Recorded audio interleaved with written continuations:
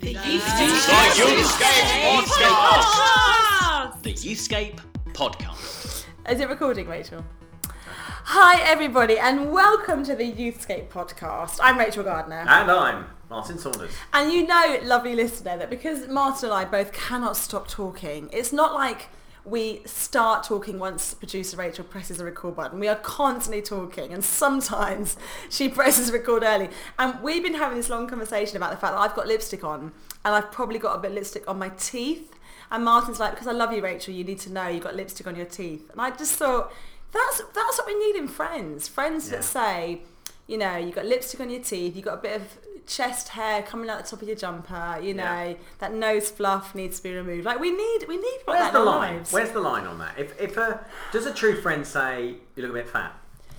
No, they wouldn't say it like that though. They might say, I don't know what they say. They might say, I don't know what they say.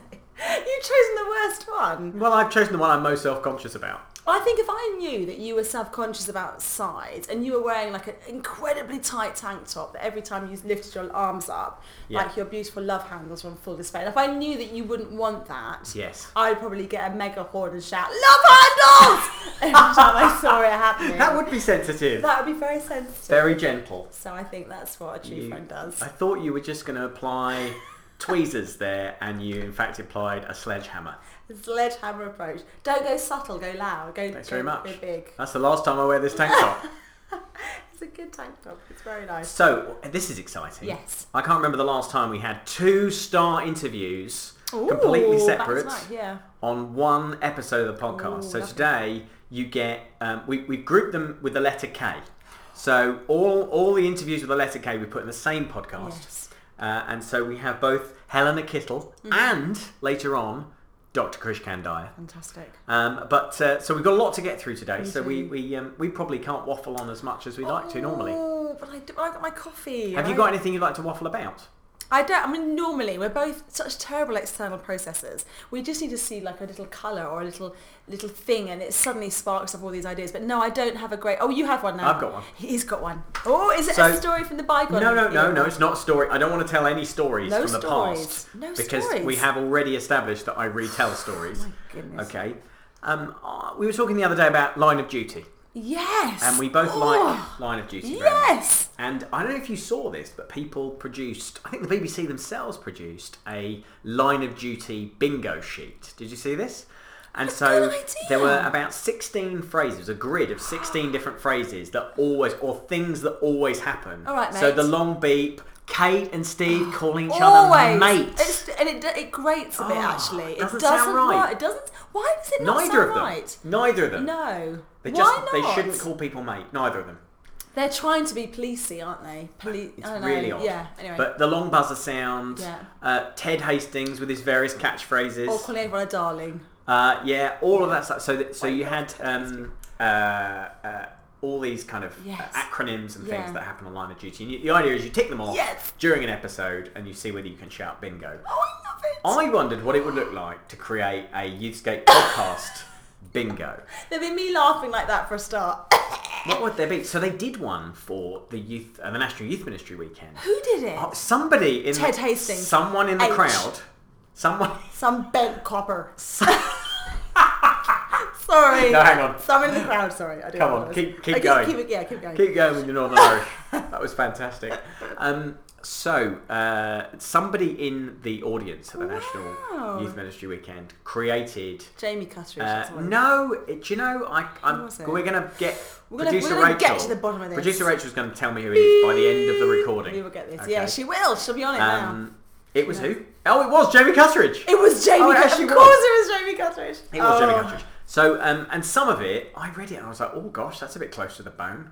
But they were right. Oh, they were right. For every main session. So basically, whenever you were around, Martin, were you the common denominator? Well, they did say, so host annoyingly introducing speaker as their friend. Oh! I was like, I do that.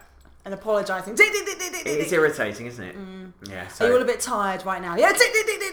Yeah. All those things got ticked. Turn to the person next to you and love it. So, what would Youthscape podcast bingo look like?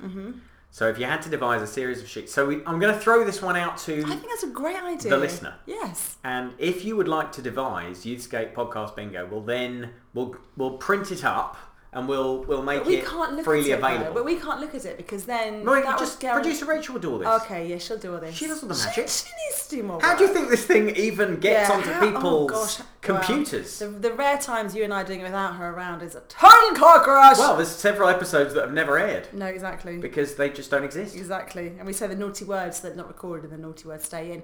But anyway, that's such a good idea. Yeah, there we go. We could do a whole podcast on the Line of Duty. It is a phenomenon. Why? But just going back to it, why is it fascinating? Because you are generally just watching people call each other mate and lots of very technical words and people moving things on screens. I mean, there's no sordid sex. It's characters. It's all about the characters. Yeah, and it's all about justice, isn't it? People that should be doing their job properly not. There's something in us that's like we want to wheedle that out, don't we? So it is the bent copper thing. It's more interesting than just a robber or just a thief or a murderer. Yes, isn't it? You're right.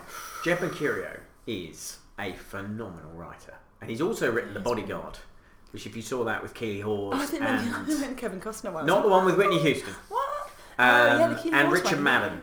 In this brilliant kind of who's a goodie, who's a baddie kind of thing, and that's what's always most exciting is you don't know. So you watch Line of Duty and you're constantly thinking they get you to believe that people who are above suspicion might actually be the baddie. But we know that though, so we then go. So it's all pointing to Hastings, so it can't be Hastings. But all that's left is that weird Bigelow woman, and then Kate and Arnott, and it can't be them. Can't be them, or could it? Or could it? But how could it? Imagine if Steve Arnott is H. And then I know. Imagine. But is H real? I don't think there is an H. I think Cotton was onto some strange thing. But anyway, it's so interesting. Can I just say, producer Rachel just did something with her fingers at that point. Did she? Okay, because people might not have watched the ending. No, not that. No, she did a spoiler with her hand. Oh, did she? I didn't even see it. I'm watching it tonight. Don't tell me. If you don't watch Line of Duty, this is the worst 5 minutes of Youthscape Podcast ever. It is. On Youthscape Podcast Bingo, do young people watch this? I don't know. There'll be a whole square. There'll be a square which says Martin and Rachel go down rabbit hole I don't understand or care about. Come back. We're only here for the guests. That's all we want. Right, Kays. Let's go on to Kays. So basically, I had a lot of fun with this one because I bumped into Helena Kittle. You know, actually, we could play youth worker best friend bingo because you go to conferences, you go to training days, you go to events and you bump into the same people and you think, oh, actually, if I live near you, we'd be really good friends. Oh. Helena Kittle is one of those for me. Every time I see her anywhere, I'm like, Helena, I just know that we'd be good friends. She's like, well, I'm not sure. I'm like, okay, that's fine. So I was at another event with her and I was like, can I do a little interview with you? Because obviously it's not enough that I just want to talk to you. I have to stick my iPhone in your face. So what we were doing was we were on this church planting course because both of us were involved with church planting, and we were walking very kind of solemnly and modestly between different churches to visit projects, and me and Helena at the back like doing this little surreptitious interview about youth ministry. So that's why there's two versions of this. There's two takes because we do one little conversation on the way to one church, then we pick it up again, and so you'll hear the busy streets of central London. But Helena is a legend. She lives, she breathes youth ministry, incarnational youth ministry. She's got henna tattoos all over her hands. You know, she's a really interesting woman about how she contextualises the gospel for today's generation. And when we come back, we'll do youth ministry best friend crushes. With a K. The Youthscape Podcast. So, friends, I'm with a lady called Helena and we're doing some rogue podcast interview because we're on this tour going to churches for a different event. We're sneakily having this little chat because Helena is a youth worker, part of YWAM. Mm-hmm. Tell us a little bit about who you are and where you work, and we'll see how much we can do on this. Sure. Helena, live and work in Birmingham. I've just spent 3 years doing a project for Church of England Birmingham with children and families, actually. But now we're pioneering Youth with a Mission Birmingham, and we've just got a real heart to see revival in Birmingham, working with creatives, working with students, working with children and families, working with young people, working with those who are marginalised. We've got this crazy dream to build a shipping container missions training centre where you can live and work and just get to know Jesus more. Yeah, loads of crazy that's stuff. Amazing. And the reason I grabbed you is I think you and we bump into each other loads, don't we, at different events, as often happens in the youth ministry mission world. And all youth ministry is incarnational, whether we, have the ability to bring young people back to where we live or not. But how you guys are doing this is profoundly incarnational, isn't it? You live in community as a team, and in a big old vicarage, is that right? Yeah. And so what does your youth ministry look like on a sort of day-to-day basis? Well, on a day-to-day basis, in YWAM generally at least, it's a whole bunch of young people coming to do a 6-month training course, which is called a discipleship training school, and you move in and you live together, you work together, you train them in some stuff around who God is, nature and character of God, evangelism, mission, but at the same time it's discipleship in the context of everyday living. So you have the poignant conversation over the washing up as much as you do in the lecture room, and you develop rhythms of worship and prayer together, and just doing life with each other. It's amazing. What do you see at the moment in youth ministry? What is connecting with the young people in Birmingham who you are working among? What is drawing them into conversations about faith? And we hear lots of comments about young people not being interested in faith. What do you see is happening? I'm going to have to pause it here because we've arrived at one of the churches. We will pick this up in a minute. Youthscape Podcast, what? I guess one of my favourite things that we do is in the summer we run these short-term missions trips for whole youth groups, or individuals can come, called Mission Adventures. And what I see in the groups of young people there is they don't need convincing that Jesus wants to do good things in the earth, and they just want to be part of it. And it's just such a privilege to see them set on fire. They just need not permission, but just like they need opportunities, because they're on fire and they're so passionate about justice. They're so passionate about Holy Spirit often. They're so passionate about worship. They're passionate about community. They might not use those words specifically, but they're passionate. And they just don't always have the opportunities, I suppose, or the platforms, because they've got so much to say, and there's a real willingness and a passion to step out and do stuff. So that's just always a privilege and just amazing every summer adventure to go on with a whole group of young people who just want to see Jesus heal people, or want to go and door knocking in Sarajevo and tell people about Jesus, or just so many things. They're passionate and they're ready, and I think sometimes we just what I think we need is more opportunities for them to go. Yes, yeah, more confidence. And I suppose it's always just still, those of us have been youth workers for a bit of time, there's that reminder that actually when young people have caught the fire and are sharing Jesus in a raw kind of unleashed way with their friends, it is captivating. And sometimes the question for us is, how can we get out the way quicker, I suppose, isn't it? You arrived this morning at this event that we're both at, and I was like, what have you got on your hands? So do you want to tell us, because obviously by the beauty of podcast no one can see what's on your hands, but and tell us a little bit about what you are innovating through your hands. So I have a henna design on my hand that a colleague did yesterday, because we just discovered a fab resource online called Henna Stories, which is a whole bunch of Bible stories and kind of, I guess, values-based stories about Jesus, about God, about the Bible, designed to share faith with people of different backgrounds, faiths, all kinds of things. And so I have a really gorgeous little floral designy thing, but it's actually it's the story of the parable of the lost coin. And so you can use it. It sparks conversation. I've already had a few people ask me today what it is, so that it's obviously working. So it is like as you can imagine, a henna tattoo on the palm of your hand, starting below your wrist. And each leaf and each swirl represents a different part of the story. And so you tell that story. You were telling me as you are painting it on someone's hand. And last night you were trying this with a few women that came round to your home. And what's the beauty of this? There's no words on there at all, are there? What's the beauty of it? I think the beauty is just that there's no words. So you don't have to speak the same language as someone. If you've got a translator, they don't have to read it. They don't have to be able to read.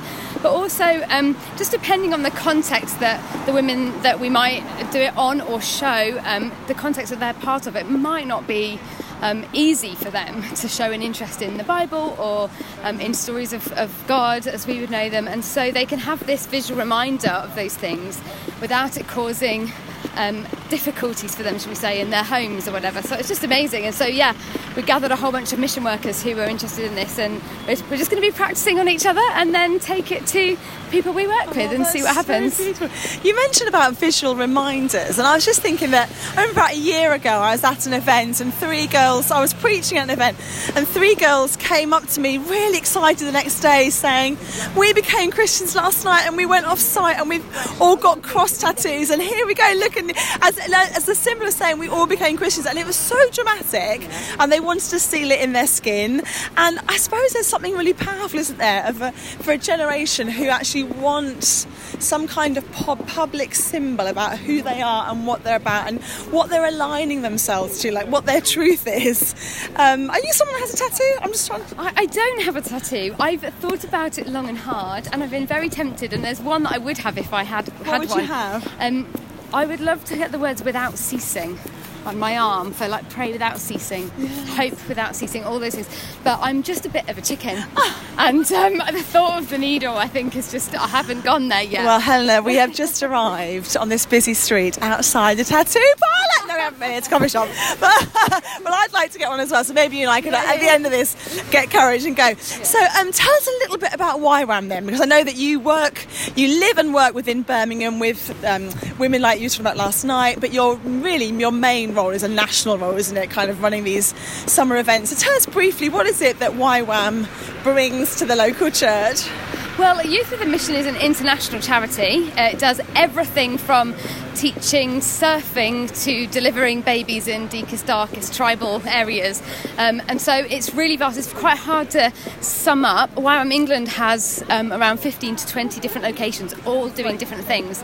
You can summarise it best in 3 words. Evangelism, training and mercy ministry, so meeting people's needs. I have a couple of hats that I wear within YWAM England. One is a safeguarding hat, one is youth mission stuff, one is to pioneer what we're doing in Birmingham. But it looks like lots of different things. The training stuff is all this kind of living together and getting input and doing outreach. But you can find people at mountains in the Himalayas delivering medical aid, or literally just sharing the gospel. And you can find huge campuses of people studying for masters as well, so everything in between. But it's really exciting journey to be part of, and there's just so much to get involved in and going on. That's beautiful. Yeah. And what's your heart for the UK church when it comes to youth ministry particularly? We're so conscious that for all the amazing things that are happening, there's still the vast majority of young people are not regularly meeting with people who can reveal to them who Jesus is, and actually we totally believe, don't we, that God is with them and speaking to them whether they've got a youth worker in their life or not. But what is your heart really for those listening to this podcast who are responding to God's call and seeking to be salt and light and serve young people? I think for me, one of the kind of pictures and analogies that I've been chewing over a lot recently is this idea of formal religion that we have in a kind of church service that can be so life-giving and beautiful, but it's sort of a chapel kind of thing. And this is not my own picture that I'm chewing over, this is someone else's that I've stolen, but the sense that maybe we need to return to village and to be people who have rhythms of faith in all aspects of our life. And I see that in the younger generations. They're hungry for village life in terms of their faith, and to have faith outlets in all aspects of their life, I think, not just in the formal gatherings. And I think people want that. They want that belonging. They want that community. And we use all these buzzwords all the time. But that's something I'm chewing over. And what does it look like for our children and young people to be part of a village? And my colleague, another colleague of mine, always refers to as a verse that talks about the New Jerusalem being a great place where children will play on the streets and old people will sit. And just what does it look like for Birmingham and other parts of the UK to be a place that's a great place to grow up in and a great place to grow old in? And I just think that's God's heart for the UK, and I love that. Oh, that is really beautiful. Well, it looks like, Helena, we're coming to our final pit stop of this little church tour. Thank you so much. Let me grab you as we've walked the streets of London. And if people want to find out more about YWAM, the website is www.ywamengland.org or just ywam.org. And do you have like a presence on social media? Can they access you? Well, for me personally, at Helena Kittle, I think, or H Kits, one of the two. YWAM England is also there, and various different. If you search YWAM England, you'll find the different bases, and they all have their own things going on as well. So yeah. Thank you so much. I'm so Did you see my head closer? Like, what's my? The Youthscape podcast. Okay, so as promised, youth ministry best friend crushes. So yours is Helena Kittle. Yeah, I think she's awesome. Have you got any others that you've met at things? Youth workers. Well, can we use crushes in the broadest kind of sense? It's a friendship crush. Okay, thank you. It's not a relationship crush. So Christy Wimber, and actually I've got an interview with her coming up. I think she's lovely. She's fabulous. She's a good woman. Let me think of some more. We know yours. What do you mean you know mine? We know yours. Well, fine. Well, who are they then? I can't remember. Tim Chaddick. Oh, Tim. I don't know anybody else though. Who else? Tim. Tim. Who else? I did have a have I told the story about trying to befriend the worship leader? I've told that story. Yeah. Oh, man. I've got no stories left. No. They've all gone. I know. You need I've to run get out there and generate a few more. No, so I tell you who was a youth ministry friendship crush was Matt Harris, who I knew before he was the youth worker at St Mary's Reigate, which is my church. Oh, wow. He was a youth worker in Kettering. Oh, wow. And we became friends, and I became, slightly obsessed with how great he was, and convinced him to become the youth worker at our church. That's what happens when I become your friendship crush. You love bomb. Is friendship crush a thing? I don't know, and I'm feeling deeply uncomfortable. Are you? Are you always on some level feeling deeply uncomfortable? You never really relax on this podcast, surely. No, we don't. Right, so another thing to talk about from Yes. that interview with Helena Yes. Kittle. She has got henna tattoos. So just describe to me what actually they are. On the back of her hand and on the palm of her hand, beautiful sort of an orangey brown swirls and they use it to tell the story of the lost coin. So they paint this on the women's hands. Oh. It's just so beautiful, and it works brilliantly if you're, I suppose, working with young people who maybe they're from a context where actually saying I've been reading the Bible, or I've got a Bible, I want to find out about faith, would put them at risk. And so it's a way of like sharing gospel stories, and it's quite hidden. So they sort of hide elements of the gospel story in the painting. It's really beautifully done. But what I loved about that, I mean, I love henna tattoos anyway, I think they look gorgeous. But what I loved about that was that Helena and the YWAM team are just doing really creative, out-of-the-box thinking about how do we help this particular person here understand the good news of Jesus? What are the kind of the cultural... what are the cultural bridges that help explain Christ? So it was beautiful, and I do love that about YWAM. I think they're well known around the world, aren't they, for that incarnational ministry? So. Very much so. Yeah. So producer Rachel was seething during that section. Why? Because she thought She's my friendship crush too. She thought she'd invented something, and it turns out Helena Kittle has got there already. What? Because we were in a brainstorm once. We do these kind of creative brainstorms. We're trying to come up with new resource ideas here at Youthscape, and we were in a brainstorm. And we were looking at ways of engaging young people in conversation around the Christian story. And you were invited in this brainstorm to come up with some sensible ideas, and then your most outlandish, out there idea. Always the best. And Rachel's idea was non-permanent tattoos that enable you to start discussion with non-Christians. That's a great idea. But the name. What was they the were name? called Chattoos. No, that's great. No, Yes. we need to do those. Tattoos. We need to do tattoos. Tattoos that inspire Right, chat. no one else do this. No, but it's already been done. Helena Kittle has already done the tattoo. She won't mind. We'll do them as well. That was your meal ticket, producer Rachel. Oh, it's a brilliant idea. I think actually, to give Helena Kittle, probably she would say it's a really ancient art form, actually using this kind of paint and stuff. So it's probably even not her idea. But Yeah, it wasn't even original. Though. It wasn't even an original idea. I would like to get a tattoo. Would you ever get a tattoo? I would. I would love to get a If tattoo. England win the World Cup. Honestly. If England win the World Cup, I've always said I'll get a tattoo. My husband, my lovely husband, my Jason. I've not talked about him. My for a while. Jason. My Jason. I really want him to get a tattoo on his arm, and I've nearly persuaded him because he's got this amazing slide that he uses when he's doing discipleship stuff with young people, and it says "Don't fear the Reaper," and it's this really cool kind of tattoo. And I'm like, get it on your arm. And he does a lot of sort of just hanging about on street corners, on dodgy park benches, chatting with people. And I think that'd be great. Just have "Don't fear the Reaper" up your forearm. If there's punctuation He's in not that, sitting isn't next there? to old ladies. If like, you see Jason, you would imagine, but those that have seen Jason Garner, he looks like a man who would be Probably quite tattooed already. He gets told when he was doing he did this job years ago working for LICC in central London. Had a bit of time to spare during the week, and he did stand-ins for shows and did a little bit of TV work. And he would always be cast as a thug from a particular nation in the world. I'm not going to name him, but he'd always be cast as a thug or a bouncer. Really? He had to be a stand-in for Matt Damon once. No. He was Matt Damon's stand-in. What? That's like a Joey Tribbiani thing. They have someone stand there and they do all the lighting and all the positioning, and they use Jason. Wow. Isn't that amazing? Did he meet Matt Damon? No, he didn't. No, because it was about the colouring and the height and the building. Yeah. How did we get there from tattoos? Oh, because you want to tattoo your husband? Yes, I'd like to tattoo my husband. Anyway. And my name is tattooed on God's heart. If you would like us to continue to develop tattoos, please let producer Rachel know. But the great thing about tattoo... Wait, I've got a link. What is it? And actually, it's not mine. Producer Rachel even gave me this idea. Really? She's right. Tattoo is a composite word of chat and tattoo. I did not know that. Who else do we know who loves a composite word? That's a paradox. Ology. Oh, we got it right there. It's our next guest, ladies and gentlemen, Mr. Krish Kandiah. That's right. His name also begins with K. Yeah. We should have had K's Cranord in this episode as well. Oh, we should have had K's Cranord. That was a mistake.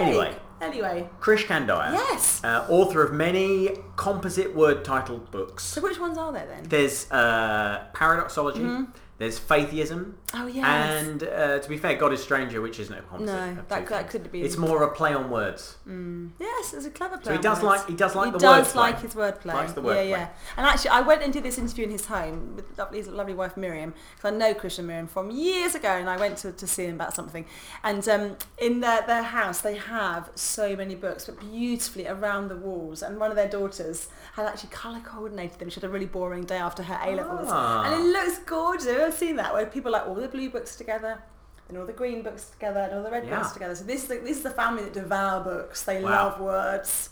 Oh. But as you hear, they love some other things a whole lot more. And of course we know, because Krish and Home for Good has been around for a while now, they really, really champion the plight of children who are left in the care system, who are the most vulnerable in our community. And I caught that with Krish because obviously Home for Good, talking about children being adopted, teenagers are not about to adopt a kid now and then, right now, but actually many young people we work with are children in care, and many as they grow up are thinking about their future and what God is calling on their lives. And so actually for Home for Good, they're thinking a lot more about what is their role in youth ministry, how can they be inspiring young people to think differently about their future families. So here we go, this is Krish Kandiah talking about adoption.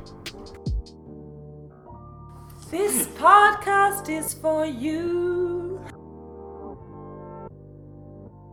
Krish, it's so good to chat with you, and between us is a big hairy mic, and I'm not referring to Martin.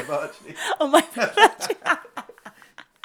It is just actually a mic, and you're holding it very close. So you took one look at my iPhone, and I said I want to interview you for the podcast, and you just looked down your nose at my phone. So what is this that we're talking? Well, I figured if I've got a professional voice recorder, you might as well use it, right? So that's all it is.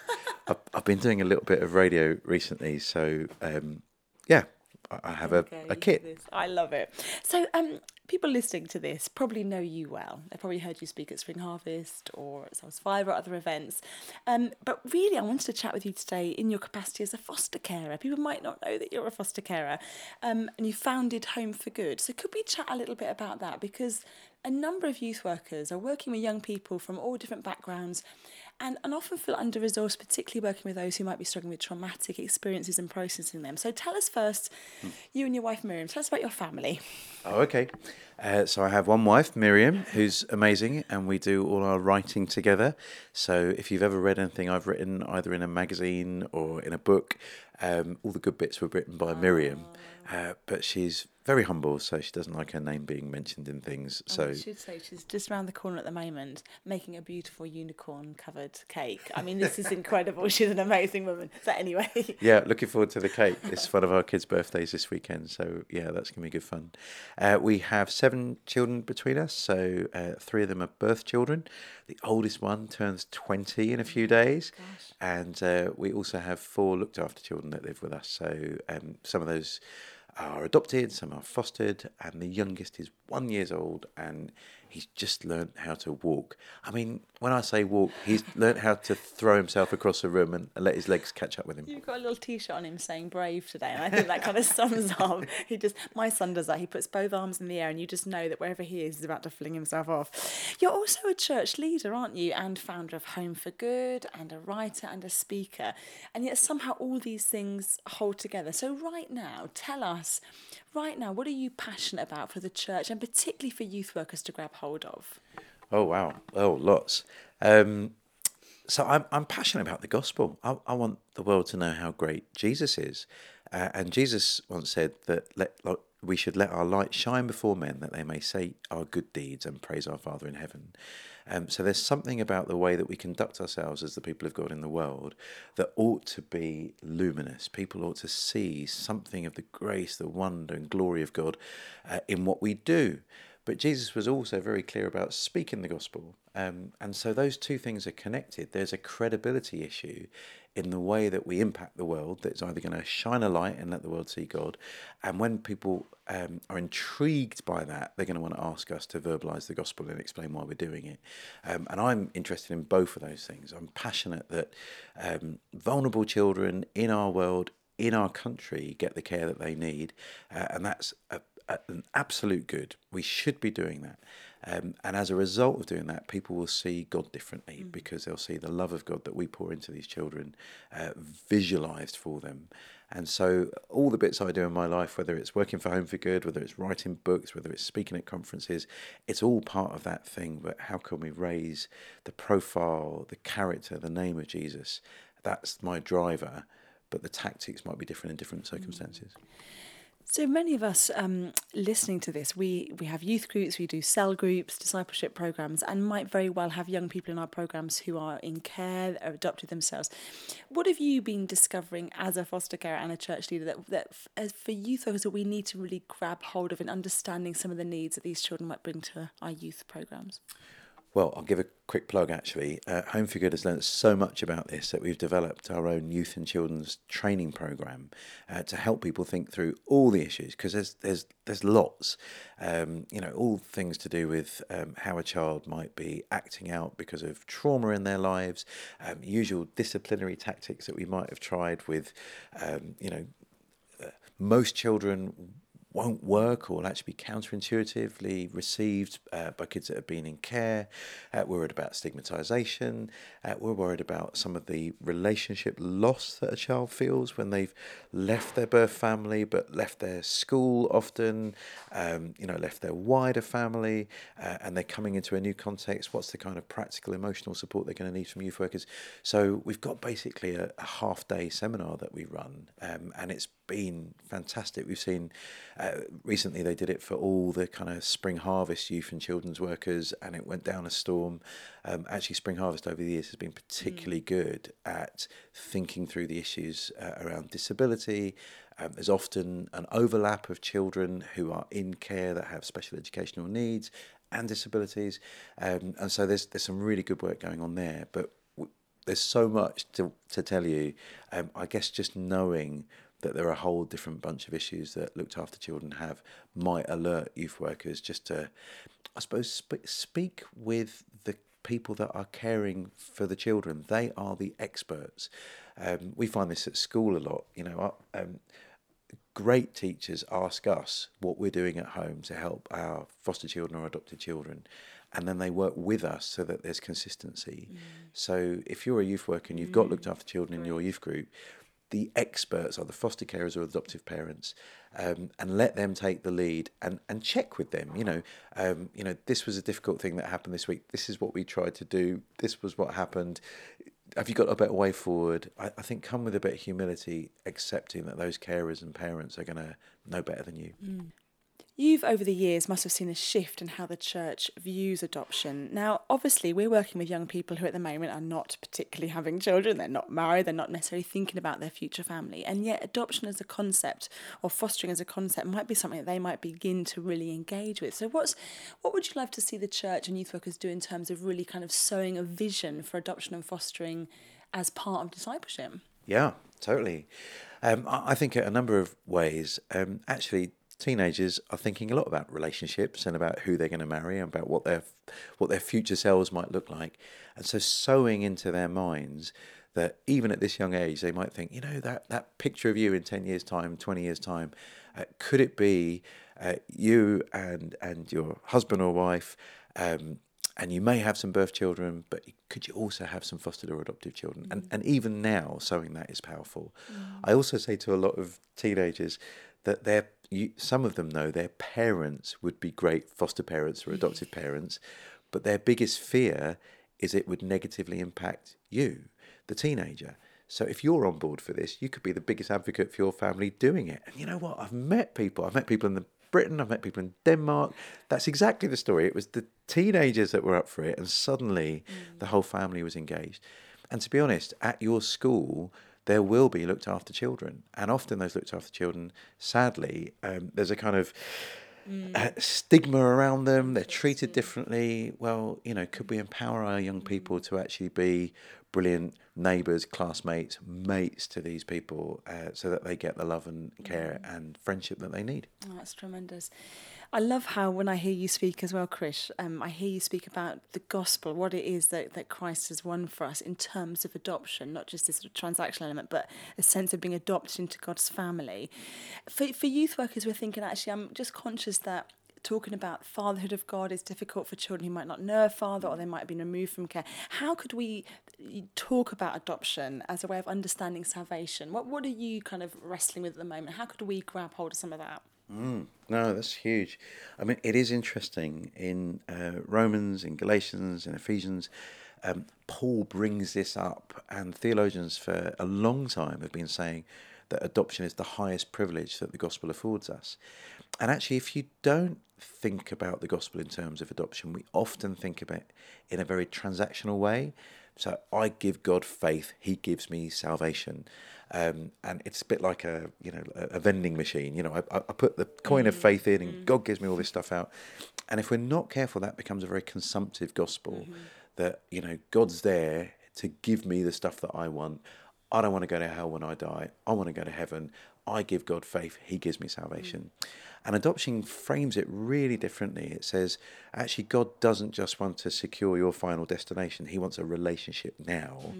And all the best bits, the things that you enjoy most, like calling God your Father, that's only yours through adoption. Every time you pray the Lord's Prayer, and it's not just the Anglicans that do that, hopefully, we're reaffirming our adoption. God is our Father. We are his children. Actually, we're reaffirming that we're a family, because we say our Father.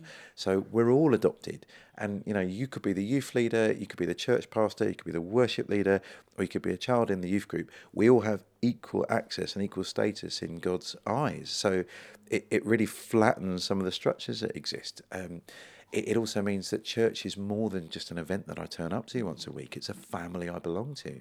And actually, I've got a role to play. My kids have got a role to play in our family. They're equal members of it. And they've got responsibilities. They're not just here to kind of receive.